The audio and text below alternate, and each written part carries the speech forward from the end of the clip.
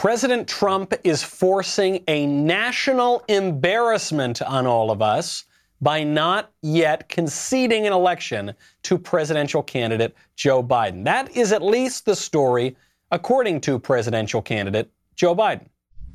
Sir, what do you say to the Americans that are anxious over the fact that President Trump has yet to concede and what that might mean for the country? Well, I just think it's an embarrassment, quite frankly. The only thing that, how can I say this tactfully? I think it will not help the president's legacy. I think that I know from my discussions with foreign leaders thus far that they are hopeful that the United States democratic institutions are viewed once again as being strong and enduring. But I think at the end of the day, it's all going to come to fruition on January 20th. And between now and then, my hope and expectation is that the American people do understand that there has been a transition.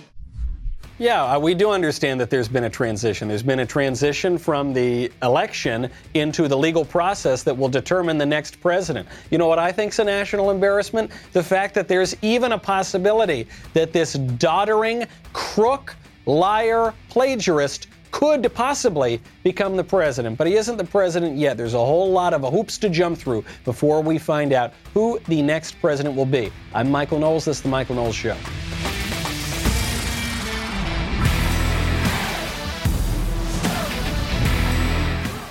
Welcome back to the show. Joe Biden, an absolute embarrassment. That's what they say. This gets me so hot under the collar. This gets me so fuming, so stressed out that we've got to go through this nonsense, not merely the legal process of determining who the next president will be, but also counter the completely uniform media narrative. It gets me so pent up, full of energy. The only way I can get it out is with my Rad Power bike. I strongly recommend you get a Rad Power bike. You can take you around town, you can take you around nature, whatever you want to do. It's a great way to get outdoors without getting too hot or too sweaty. They're tons of fun. You know what Rad Power bikes do? They can go up to 20 miles per hour without pedaling so that you can get out and about, but you don't need to work too hard to do it. They're also very affordable. Most e-bikes are in the $3,000 range. You know me, I'm a little bit more frugal. I don't necessarily want to spend that. Rad Power bikes start at just $999. Most are under $1,500. They're really, really cool. It's a great hobby. It's also a great way to commute. Especially these days as traffic is starting to pick back up again. I think they're just absolutely terrific. It also makes a great gift for someone who loves being active and loves being outdoors. Right now, for a limited time, Rad Power Bikes offers flexible financing for as low as 0% APR. That is as good as you can possibly get, plus free shipping. Bikes are going to go super fast. They already are, actually. So make sure that you order right away. Text Knowles, Knowles, to 64,000 today. Get free shipping. That is Knowles, Knowles, to 64,000. Text Knowles to 64,000. We are possibly going to transition, possibly I say, to a president who doesn't know how to text to numbers. Do you remember? You just had to go to Joe 30330. That would be very embarrassing if that man were to become president. But he hasn't yet. I felt Secretary of State Mike Pompeo had a much better answer on this. He was asked, as part of this media narrative, that the race, which has not been called, has been called, and that we know that Joe Biden is going to be president. We don't know that. We won't know that for quite some time. He had a great answer on it as to how he's going to handle this transition. Is the State Department currently preparing to engage with the Biden transition team? And if not, at what point does a delay hamper a smooth transition or pose a risk to national security? There will be a smooth transition to a second Trump administration. All right, we're ready. The world is watching what's taking place here. We're going to count all the votes. When the process is complete, there'll be electors selected. There's a process. The Constitution lays it out pretty clearly. The world should have every confidence that the transition necessary to make sure that the State Department is functional today, successful today, and successful with the president who's in office on January 20th, a mid-afternoon, will also be successful. That is what an adult sounds like. That's what a responsible politician sounds like. he has a bit of a joke. They say, are you ready for the transition? He says, I'm absolutely ready for the transition into a second term. And he says, look, what will the transition be? We may get a second term, we may not get a second term, but we are going to follow the legal process. The idea that Joe Biden is suggesting that this is a great embarrassment that we don't know who the president is yet. First of all, if that is an embarrassment, that embarrassment is the fault of Democrats who forced widespread unsolicited mail-in voting on us. Unprecedented, has never happened before, and they admitted at the time that if you have widespread unsolicited mail-in voting, you're not going to know who the president is on election night. And it's kind of interesting, if you look at how the votes were counted, that it seemed to shift from President Trump to Joe Biden in the middle of the night sometimes, when they said there weren't even votes being counted in certain places, and without Republican poll watchers, notably in Philadelphia. So yes, a legal process will play out. Bush v. Gore, how long did that take? 38 days or so total? I don't remember Joe Biden calling it an embarrassment that Al Gore would not concede in that election, even though he had no evidence whatsoever that election could be overturned. No, that is not an embarrassment. What is an embarrassment is that people want to break our constitutional norms, which clearly provide a legal process for how this election is going to go. The media haven't learned that. Maybe the media have learned that and they just want to play dumb. And for some members of the media, they don't have to play too hard at playing dumb. A member of MSNBC admitted this. So right now, and I think this story, people are not talking about it. There's a battle between Democrats and Republicans. Okay. There's another battle going on, and Mike Pompeo is alluding to this, which is the foreign policy battle. And there, it's not so much Republican-Democrat as elected people, the American people speaking through their elected representatives, and the deep state, the permanent bureaucracy, which is most pronounced in the intelligence community and in foreign policy. That is where these guys, who are the true swamp creatures, that is where they tend to live. Bill Kristol talked about this, and other national security Republicans, the types who just don't really care about what's going on too much at the domestic level. They just want to force their particular liberal internationalism on everybody. Bill Kristol was asked, if you had to choose between the deep state or the swamp state, what do you pick? He says, the deep state or the Trump state. He said, I choose the deep state, which is to say he chooses the swamp state. That is a big battle going on right now, and you're going to see in the coming days the intelligence community, the State Department, foreign policy. That is going to be brought far up to the forefront because you had a foreign policy consensus basically since Bush the first, if not even earlier than that. And the president would change. You had Bush, you had Clinton, you had Bush, you had Obama, and the foreign policy wouldn't change. There was a joke in 2008. They said, they told me if I voted for John McCain, we'd get another war in the Middle East, and that was true. I voted for John McCain, we got another war in the Middle East. Obama's foreign policy was basically indistinguishable from McCain's foreign policy. Maybe Obama gave a little more money to Iran, but in terms of the constant wars, the never-ending wars, that was the same policy. You didn't see that really change at all. The policy of bombing Saddam Hussein every so often, that had been going on for a very long time. So that battle is going to come up. And the media haven't learned a thing here. This MSNBC host, I guess he thought his microphone was off. I guess he thought the camera was off. But he was asked what he knows, and I thought he gave a very precise answer. NBC's Ken Delaney has some new reporting on something that we talked about at the top of the hour, how the Trump administration is handling the transition with the incoming Biden team, or not handling it, we should say, to a certain extent. This time, it involves our intelligence community. Ken, what have you learned, sir?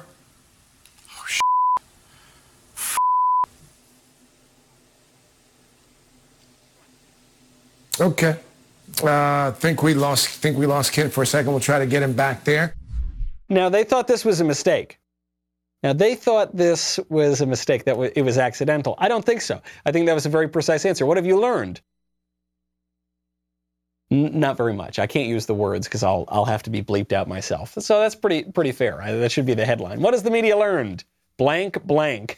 Absolutely blank. But then they cut back to him. They cut back to the guy, and he makes his point. And you hear in the premise that the President-elect Biden is transitioning in. The election hasn't been called, but he's transitioning. How is this going to work for the intelligence community? Hey, Craig. First, I want to sincerely apologize to viewers who may have heard some me use profanity at the top of the last hit. But what we're learning today is the potential impact of the resistance of the Trump administration to acknowledge the Biden win in the intelligence arena specifically. The intelligence community. Why do I care what the intelligence community thinks about a duly elected president? Or in the case here, a not duly elected president, someone who we don't know who the president is going to be. Why do I care what the intelligence community thinks? I like the intelligence community when they do their job well.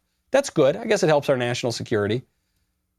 I despise the intelligence community when they decide that they are going to take our republic into their own hands and try to undermine or overturn an election, as they did in 2015 and as they did in 2016. This is what would be one of the greatest losses if President Trump ultimately does not prevail in this election, if Joe Biden is named president. One of the great losses is that the deep state blob will solidify, will reform. And President Trump has done a great job of exposing these guys. Had Hillary Clinton won in 2016, we would have had no idea that the deep state under the Obama administration spied on the Trump campaign, used the weapons of the state to spy on their political opponents. We would have had no idea that they cooked up phony intelligence with the Hillary campaign and the DNC to try to frame President Trump, which led to a Mueller investigation for however many millions of dollars in 2.5 years, which led to a fraudulent impeachment, which led to so much because of these particular leaks. Chuck Schumer admitted this. Early on, when Trump said, I'm going to clean up the deep state, particularly the intelligence community, Chuck Schumer said you should never go against the intelligence community. They can kill you 9 ways from Sunday. They can get you so many different ways. They got dirt on everybody. Don't go up against them. That is what he said. And I think it was actually probably good advice to President Trump. Trump, fortunately, though, had some courage and stood against it.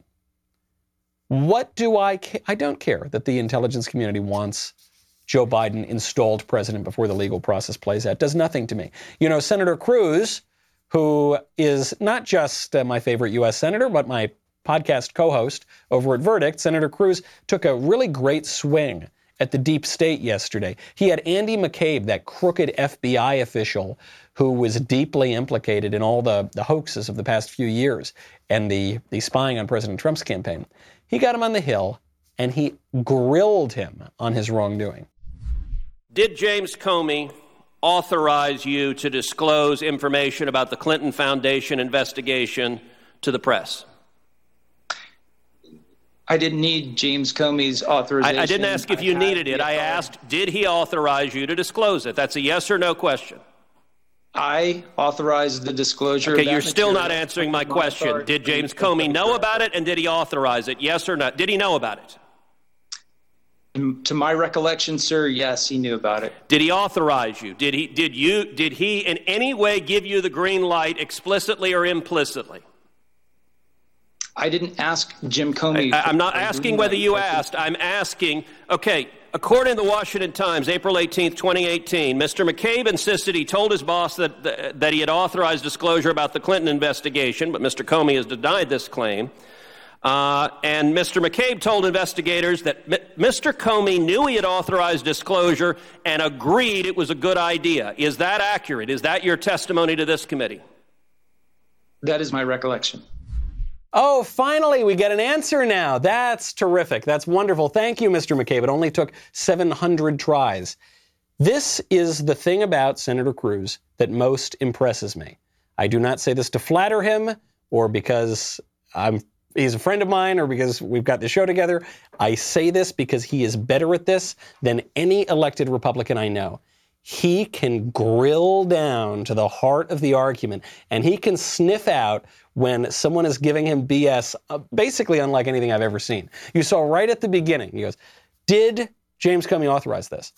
And McCabe goes, well, I didn't ask James Comey. Did I ask you if you asked James Comey? Well, and it doesn't seem to be. Answer the question, buddy. And it really puts you off your guard. I remember Senator Cruz did this to Mark Zuckerberg one time. He was asking him basically, hey, Mr. Zuckerberg, what color is the sky? Oh, the sky's blue. Yeah, hey, Mr. Zuckerberg. Does 2 + 2 = 4? Yeah, oh yeah, it equals 4. Okay, hey, Mark Zuckerberg, why was Palmer Luckey fired? And it just kind of throws you off balance, and finally you get an answer like we saw here. But the other line that Cruz uses, very smart, it obviously comes from his courtroom experience, is he doesn't ask a question he doesn't know the answer to. So he knew those answers the entire time. And then he nails McCabe. You're aware that your testimony is 180 degrees opposite Mr. Comey's sworn testimony to this committee, in which he insisted he has never authorized anybody to leak to the press. I'm not going to say what Director Comey said or didn't say to you. However, your characterization of a leak is not accurate. The FBI has records that will establish whether you're telling the truth or Mr. Comey's telling the truth. Do you believe the FBI should make those records public so if you're telling the truth, you can be vindicated, and if Mr. Comey's telling the truth, he can be vindicated? I'm not sure what records you're referring to, Senator. Any and all emails, correspondence, records whatsoever indicating that Mr. Comey knew of your leaks and authorized them. I would very much like to see those records as well. As would I. Thank you. As would I. And I believe Senator Cruz, immediately after that exchange, went out and drafted a letter to Chris Wray at the FBI and to Bill Barr, the Attorney General, to let those records open up. It can get a little confusing in this exchange because we're talking about all these arcane details. But what it comes down to is when we're talking about the disclosure of the investigation of the Clinton Foundation, when we're talking about all the shenanigans that have been going on at the FBI and DOJ for the past 4 years, but notably when James Comey was in charge there, you're getting conflicting stories from Andy McCabe and from James Comey. Why? Well, you're getting conflicting stories now because Andy McCabe knows that he doesn't want to perjure himself. He knows that it's a crime to lie under oath. And he's a slippery guy, but he is not going to implicate himself in that crime. So now you've got these two guys going after one another. Regardless of whether or not President Trump gets a second term, it's very important to expose these guys now. It is very important to dig up as much of the swamp as is possible. The president's done a good job so far. He's got to ramp that up now. This is the time to make it happen because under a prospective Biden administration, none of that is going to happen. And these weasels who are taking away your constitutional rights and your political power, these weasels are going to get away with it if we don't take care of it now. And I think every other U.S. senator on the Republican side should be doing exactly what Senator Cruz did today. And I hope that the Attorney General and the Director of the FBI will release records. I mean, this is something President Trump could do right now. It would be wonderful. Release, declassify any and all records that can expose these political monsters, these deep state swamp creatures that are undermining our constitutional government. Declassify them. You know who has the right to declassify whatever he wants? The President of the United States. Talk about a smooth transition. Do we want a smooth transition to a swamp creature? Or do we want to give the people what they voted for in 2016, at least a little bit, in the event that we are not transitioning into a second Trump term? And we very well may be.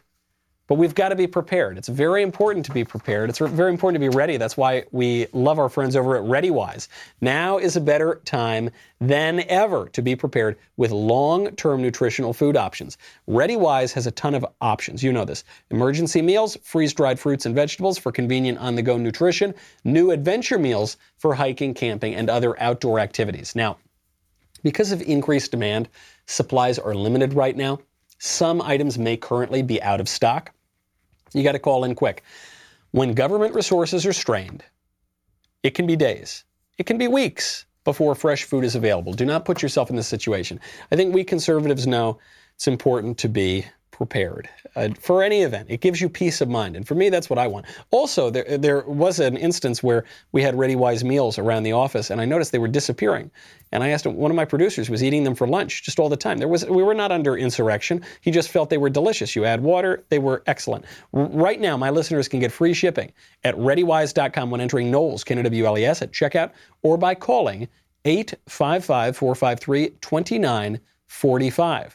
ReadyWise has a 90-day, no-questions-asked return policy. You're not going to need that. There's no risk in taking the initiative to get yourself and your family prepared today. That is ReadyWise, ReadyWise.com, promo code Knowles, KNWLES, to get free shipping. We have to expose the corrupt spooks. There is a role for spooks in government. There have been many spies who have done many very good things to help the national interest of the United States, but there are a lot of crooked spooks too, like these people in the deep state, some of whom occasionally have to testify. There's one career spook that may drive me the craziest of all, though, and that man's name is Egg McMuffin. Mr. Evan McMullin, who ran valiantly against President Trump in 2016. He was going to be the conservative alternative because he was a career at the CIA, and then he worked on the Hill for a little bit, and then he was an investment banker. And he was going to be the wonderful alternative to that monster, that unconservative man, Donald Trump. And thankfully, he didn't win. He got about 4 votes. And he's proven himself to be unworthy of the public trust every day since then. It's funny because, I had this disagreement in 2016 with Jeremy Boring. We agreed on many, many aspects of the election, but though I was skeptical about whether or not Trump would be a New York Democrat or whether he'd be a conservative, I voted for him. I felt the alternative was so awful that I was willing to take a chance on Trump, and I'm glad I did. Jeremy voted for Egg McMuffin because he was too skeptical of Trump. And he says, look, I think it was still defensible to be very skeptical of Trump in 2016, but I do regret voting for the Egg McMuffin because the Egg McMuffin has exposed what he really is and what too much of our intelligence community has become. Egg McMuffin just tweets out, quote, "We should keep and publish a list of everyone who assists Trump's frivolous and dangerous attacks on the election. Name and shame forever." He is just the latest to join in on this attack on our free government, which is to say that we need enemy lists. Anybody who supports the president, you saw this from the Trump Accountability Project, who says that we need to publish lists, we need to go after people who supported Trump, worked for Trump, or funded Trump. Anybody on the right, the real right, not the fake Egg McMuffin liberal right. AOC has suggested this sort of thing. A lot of people have. And now we've got the allegedly wonderful conservative guy. I got to tell you something. The fact that this guy was a spook for so many years, that he had access to some information that the rest of us did not have access to, that he had the protection of various clearances, that doesn't make me feel very good about our government. I don't know what this guy did overseas, but I don't like that he had any sort of covert powers in this country, because he's obviously a petty little tyrant who should be kept away from the levers of power forever. They talk about Trump as an authoritarian. It's these people. It's these swamp creatures that are the authoritarians. President Trump is the most democratic, transparent element in our politics in my lifetime, and frankly, for a great deal before my lifetime as well. And there are a lot of clandestine operations going on, not just overseas, many clandestine operations going on right here in our own country. The chairman of the Georgia Republican Party just came out and tweeted, quote, "Let me repeat, Fulton County election officials told the media and our observers that they were shutting down the tabulation center at State Farm Arena at 10:30 p.m. on election night, only to continue counting ballots in secret until 1 a.m. No one disputes that Fulton County officials falsely announced that the counting of ballots would stop at 10:30 p.m.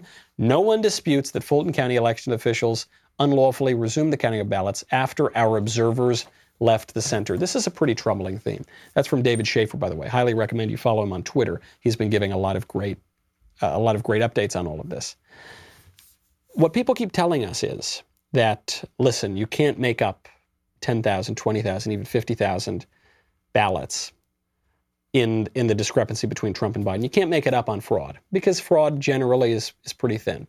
That's true. Usually you cannot. We're in an unprecedented situation with these mail-in ballots. This has never happened before in our history. We've never had widespread unsolicited mail-ins. And so because those are more open to fraud, and there's no evidence to the contrary because it's never happened before, you just have to use common sense here. Because of that, and because we seem to find I won't say it's a coordinated effort, but it's certainly a coincidental effort that Republican poll watchers are being kicked out dramatically in Philly, even after a court order. They're being kicked out in Georgia, where they kicked out elsewhere too. We're finding out that little glitches in the machines of these voting places, wrongly switched thousands of votes from Trump to Biden.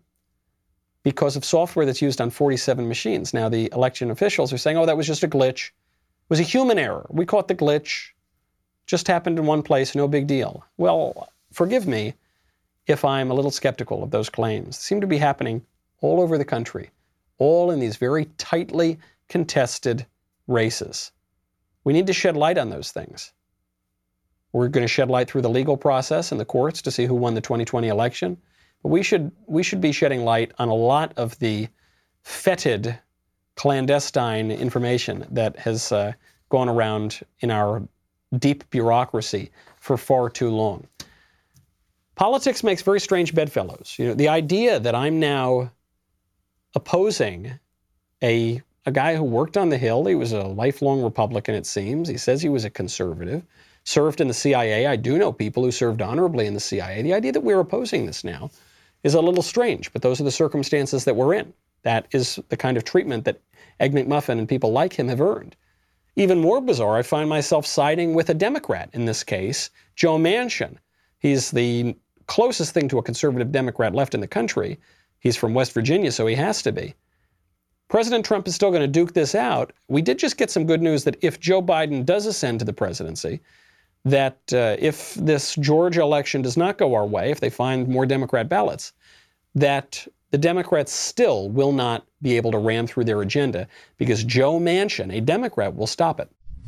If both of the Georgia senators were elected from the Democratic Party, then that would be 50-50 if both Dan Sullivan and Tom Tillis win. 50-50 means there's a tie. But if one senator does not vote on a Democratic side, there is no tie and there is no bill. So I commit to you tonight, and I commit to all of your viewers and everyone else that's watching, I want to lay those fears, I want to rest those fears for you right now, because when they talk about whether it be packing the courts or ending the filibuster, I will not vote to do that. I will not vote to pack the courts, and I will not vote to end the filibuster. Brett, this system, the Senate, was so unique body in the world. It was made to work together in a bipartisan way. And once you start breaking down those barriers, then you lose every reason that we are the institution that we are, the most deliberate body. So I want to lay those fears to rest, that won't happen, because I will not be the 50th Democrat voting to end that filibuster or to basically stack the court.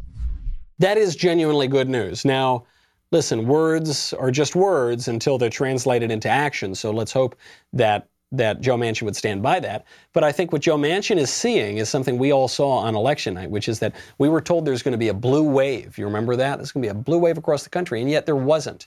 Now, after the election, magically votes are appearing that are going to maybe swing a Senate seat or two. But it didn't happen. The Republicans didn't get blown out in the Senate. We picked up seats in the House. And it sure looked like we won the presidential election on election night. And who knows how it'll turn out in the courts. Even if we don't end up maintaining the White House, there was no blue wave. And the progressives, many Democrats believe, caused that shellacking. So a lot of more conservative or more moderate Democrats are now saying, I don't want to be part of that. Well, if Joe Manchin says he won't vote to end the filibuster, if Joe Manchin says he won't vote to pack the court, well, all of a sudden, some of the most radical proposals from the Democrats are gone. Something tells me he wouldn't vote to make Puerto Rico a state, or D.C., heaven forfend, a state either. That is a little bit of good news. Joe Manchin explains what's he going to be against, what's he going to oppose. He says at this point he's basically a Republican. And then all the other things you're hearing about, Brett, also is defund the police. I don't know of any of the Democrats in the caucus that are for defunding the police. We're not for that whatsoever. And when they talk about basically Medicare for all, we can't even pay for Medicare for some. Doesn't make any sense at all. We've got to fix the Affordable Care Act we have, and I think our moderate Republicans will work with us to now repair what needs to be repaired. Also great news, the thing is that elected Democrats have very largely supported defunding the police. They've been pretty open about it. And just through the Green New Deal, that's a major radical proposal that talks about redistributing wealth. It talks about a Medicare for all. It just includes it. It includes a health care plan in it. Kamala Harris, the vice president, endorsed it. She was, I believe, the first Senate sponsor of that legislation. So there are some... I don't think Joe Manchin is telling the truth about his colleagues here, but at least he's telling the truth about himself. Hopefully that will lead to the soul searching that some people thought you'd get from the Democrats. It won't lead to it on a party-wide level, but if you can if you can chip away at 1 or 2 Democratic senators, that does help us. Politics makes very strange bedfellows. We're in a situation now I never thought we would be in, which is that the conservative Republican president hates Fox News. Trump hates Fox News. Trump used to love Fox News, and Fox used to love Trump. Conservatives used to love Fox News. Fox used to love conservatives. Now, do you know who loves Fox News? Brian Stelter at CNN. We did talk about Fox News, and he's very disappointed at Fox News at very crucial moments. The debate Chris Wallace's moderating was terrible, really hurt, I think, the president. And then, they called the election. They called Arizona with 14% of the vote in. Many other networks never called it. Meanwhile, they wouldn't call Florida for hours. Why? What was going on at Fox News that they didn't want to give the president the sense that he was winning or had the potential shot of winning? Fox has a great decision desk. I respect their decision desk. They don't do it like that. They don't play games like that, Chris. I think media malpractice. Let's look at the Fox News poll. It was off by 8 points. Almost every poll was the data coming out of Fox was not good at all. Yeah, we're going to get into the polls, but the Fox polls were scientific. They were trying their best. I love Fox News. Yeah, we here at CNN, man, the last couple of days, man, we've just been loving Fox News. Frankly, they made us blush a little bit when they called Arizona for Joe Biden before anybody and for no reason whatsoever. We said, Fox, slow it down. I know you want to seem like us for a couple of days, but come on. So anyway, in conclusion, Chris, and no, we love Fox News over here at CNN. That was Chris Ruddy, by the way. Chris Ruddy is the head of Newsmax, which is a conservative competitor to Fox, and Newsmax has remained quite conservative. This changing of the guard, this changing of political perspectives on cable news reminds us, among the established outlets, there is no conservative voice. There isn't one. We thought there was, but there isn't. It's all against conservatives. And now it seems it's against the president. If you want to replace that established media, you ought to go to dailywire.com, become an all-access member. That's our elite tier of membership, and support that replacement media. We've got a lot of great plans this year. This is actually my last show in my studio here in Los Angeles. I think I'm basically the last guy in the building. I'm going to turn the lights off behind me. We are heading to Nashville. We've got some great plans ahead. We're bringing Candace Owens over to the Daily Wire, which has been in the works for, 5 years, but recently it's been in the works for a month or two. We got some great plans for her and a lot of other people, a lot of new creative content coming out there. So make sure you head on over to Daily Wire and subscribe. We'll be right back with a lot more.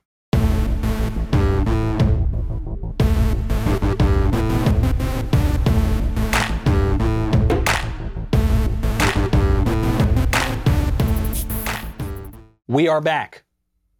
We have to replace the media. I don't even think it's just the news media we have to replace. We've got to replace the Hollywood media. We've got to replace all aspects of the media.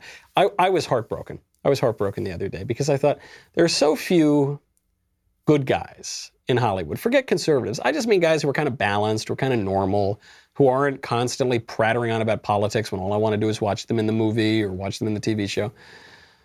And The Rock, different Rocks. The Rock broke my heart. Chris Rock actually didn't break my heart. He's still pretty funny. But The Rock, Dwayne The Rock Johnson, broke my heart. The Rock came out, he was kind of a moderate Republican. He came out and endorsed Joe Biden. And that's not even my big problem with him. The Rock said that when Joe Biden won, he hasn't won yet, but when Joe Biden won, when the media decided to call it for Biden, The Rock cried. I wanted to shoot this yesterday when the news broke, but I got a little emotional. Admittedly so, I got a little emotional yesterday. Manly tears, of course. I may have cried a tear or two or 10, but they were all very manly. All my tears are manly. But the reason why I got emotional yesterday was because of what I felt my vote represented. And I was talking to Lauren, my wife, we were talking about our 2 little baby girls, and that's exactly what my vote represented. My vote represented my little daughters. My vote represented humanity. My vote represented decency. It represented the values and the principles of which we teach our little girls. And my vote also, for me, represented the importance of just being a good, decent human being.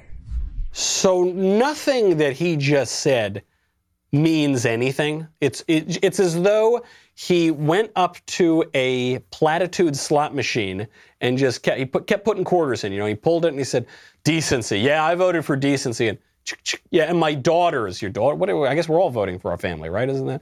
And cha-ching, decency. Joe Biden is a crooked liar plagiarist, one of the most notorious in the country.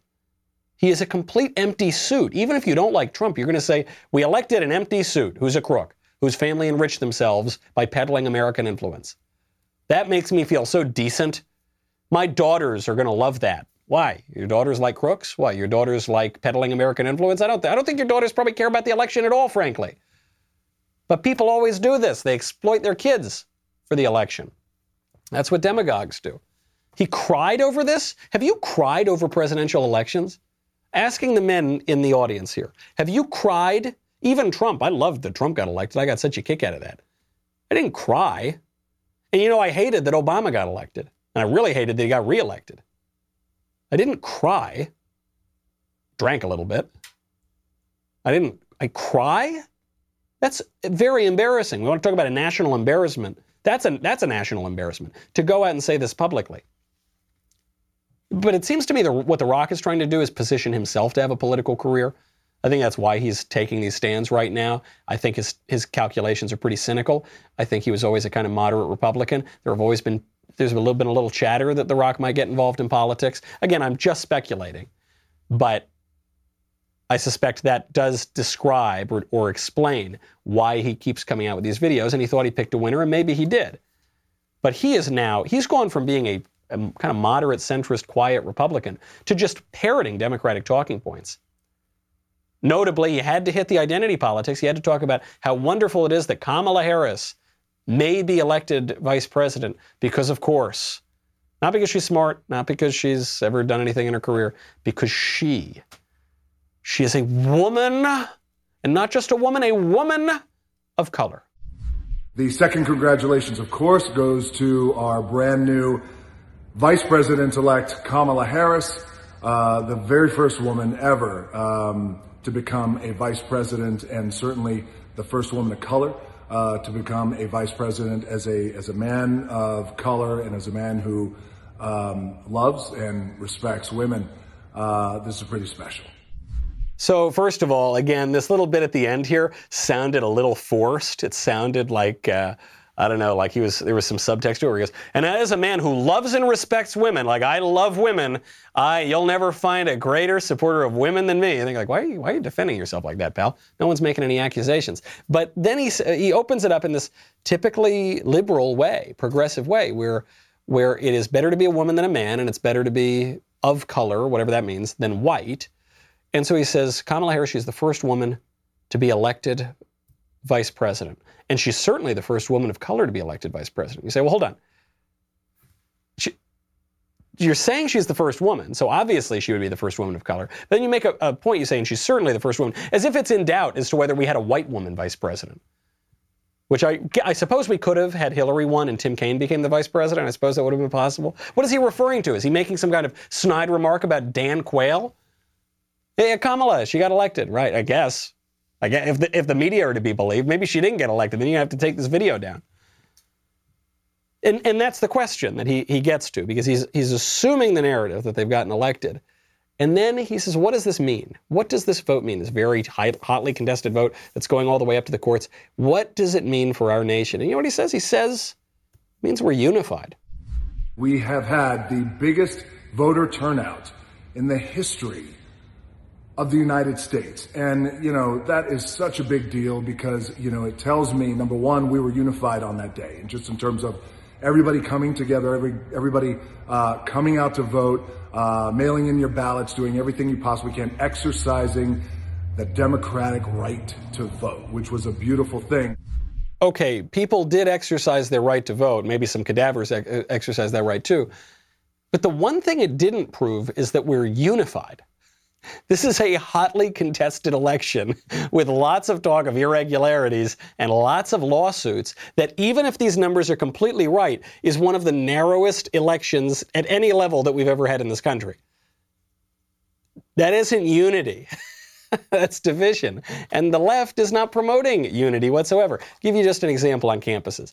Bates College in Maine did a series. They did a series about voting in the 2020 election. They posted photos to their Instagram account of various student organizations and various students.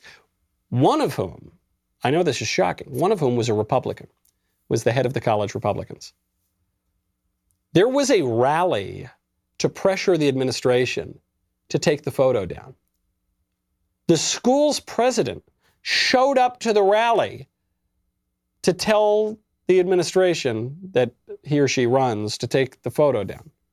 And then the school's president apologized for the photo because you're not allowed to be a Republican on campus.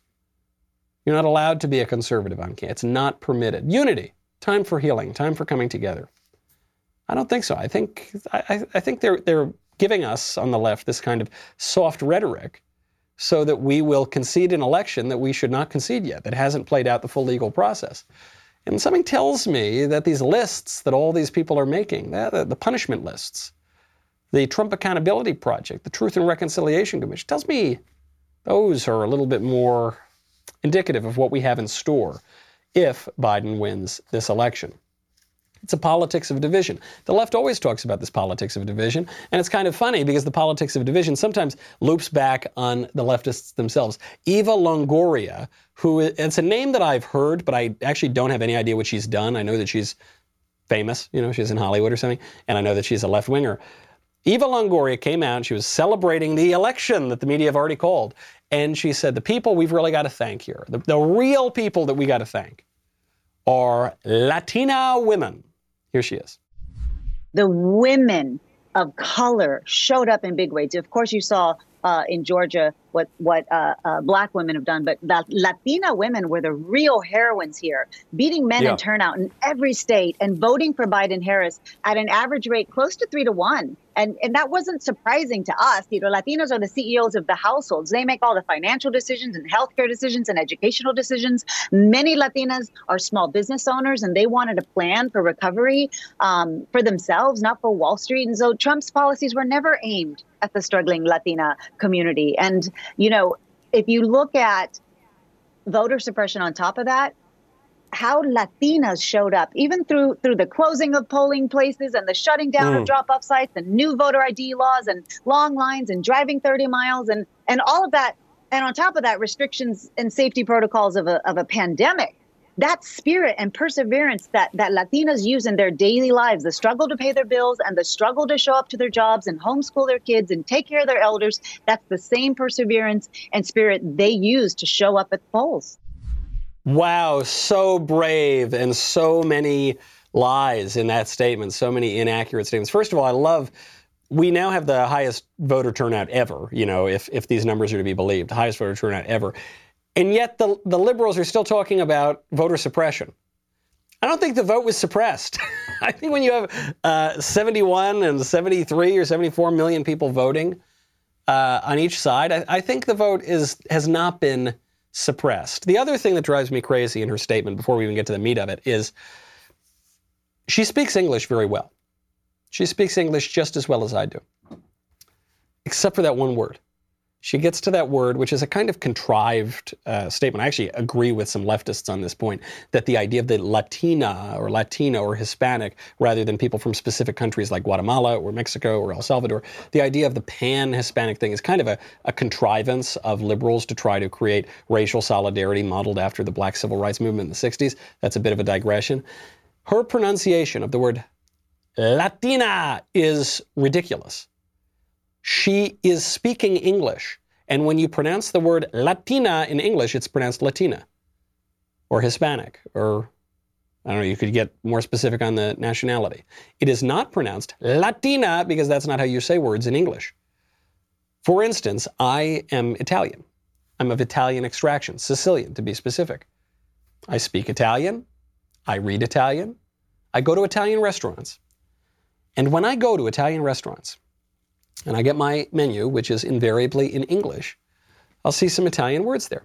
So, and I'll talk to my waiter. Even if the waiter is Italian, mostly we speak in English. Maybe we'll chat a little bit in Italian. Mostly we speak in English. And when I'm speaking and I order, I say, okay, yeah, I'd like an iced tea, and I'd like a Caesar salad to start. And then I would like gli spaghetti alle vongole. And then I would like the bread pudding for dessert, please. No, I don't do that. I don't do that. Even though gli spaghetti alla carbonara. I could say that, but that's very silly and ridiculous because I'm speaking English. The same thing holds for Latina. People should drop that silly pronunciation. If you want to unify, bring us all together, then speak English. That's fine. But that's not what got Eva Longoria in trouble. What got Eva Longoria in trouble is that she focused on Latina women to the exclusion of black women. She said Latina women were the real heroes. She didn't realize where Latina women rank on the hierarchy of victimhood, on the intersectionality scale. They have more privilege, it turns out, than black women, and so she apologized and said black women have long been the backbone of the Democratic Party, which, as a matter of fact, is not true. For most of the history of the Democratic Party, white slave owners were the backbone of the Democratic Party. And in recent history, I suppose black women do vote Democrat at large numbers, but, black Americans are 12% of the population, something like that. Black women about 6.5%. So they may vote Democrat in strong numbers. It wouldn't be the backbone of the party, right? Because they're just, numerically, there just aren't enough of those voters. But she had to pander to, she had to apologize. And I'm perfectly happy that Eva Longoria had to apologize. Before we go today, I'd like to point out something that no one is going to talk to you about today. Because what we're going to talk about when we think of our country is national embarrassments, to use Joe Biden's phrase. They're going to tell you this country's awful, it's racist, sexist, bigoted, evil, colonial, I don't know, whatever. And they're going to say the country started in 1619 when the first slave ship arrived in Virginia. But it didn't. That's not true. The country started the following year in 1620. Actually, on this very day in 1620, when the Pilgrims landed at Cape Cod. Now, they did not all disembark at Cape Cod. They then went down to Plymouth Rock, and we'll talk more about the Plymouth Plantation when we get to that wonderful day in history. But today was the day that the Pilgrims landed in America, and the Pilgrims founded our country, and they signed the Mayflower Compact to all live together. The Pilgrims, who were these radical Protestant zealots, and the strangers, who were not particularly zealous, and some of them got into some bad stuff. Coincidentally, 4 of my ancestors were on that ship. One of them was a very good, upright, virtuous pilgrim. 3 of them were kind of derelicts, the strangers. Dr. Samuel Fuller was the pilgrim, and then Stephen Hopkins was one of the strangers. John Billington was the first man executed for murder in the New World, and Francis Eaton was the 4th one. Those guys and the other passengers of the Mayflower helped to found this country. That's the starting point. And it's when the 1619 Project talks about reframing American history, they're not even just talking about rewriting. They are being honest. They're reframing it. Where do you put the focus? When you're making a movie, when you frame something, you decide what you're going to put into focus and how you're going to adjust that lens.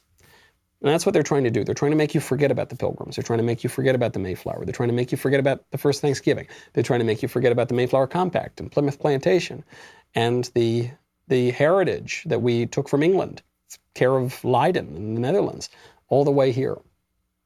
They want you to forget about that. In favor of what? They want you to forget about our legal processes for the Constitution, how to conduct elections.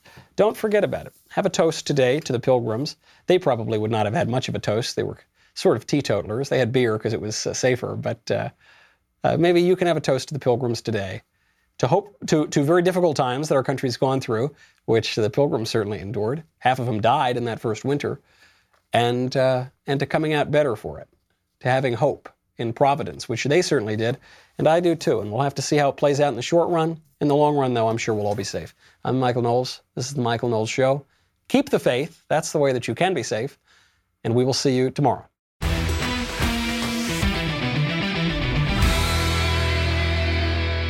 If you enjoyed this episode, and frankly, even if you didn't, don't forget to subscribe.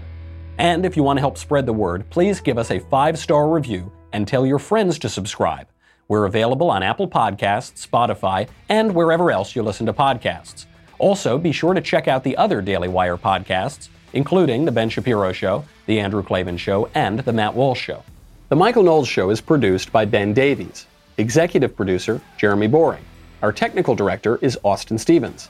Supervising producers, Mathis Glover and Robert Sterling. Assistant director, Pavel Wadowski. Editor and associate producer, Danny D'Amico. Audio mixer, Robin Fenderson. Hair and makeup, Nika Geneva. And production assistant, Ryan Love. The Michael Knowles Show is a Daily Wire production. Copyright Daily Wire 2020. Hey everyone, it's Andrew Klavan, host of The Andrew Klavan Show. Trump continues to fight the fight for the election, but there's a fight up ahead no matter what happens next, and that's the fight to replace the media. We're all over it on The Andrew Klavan Show.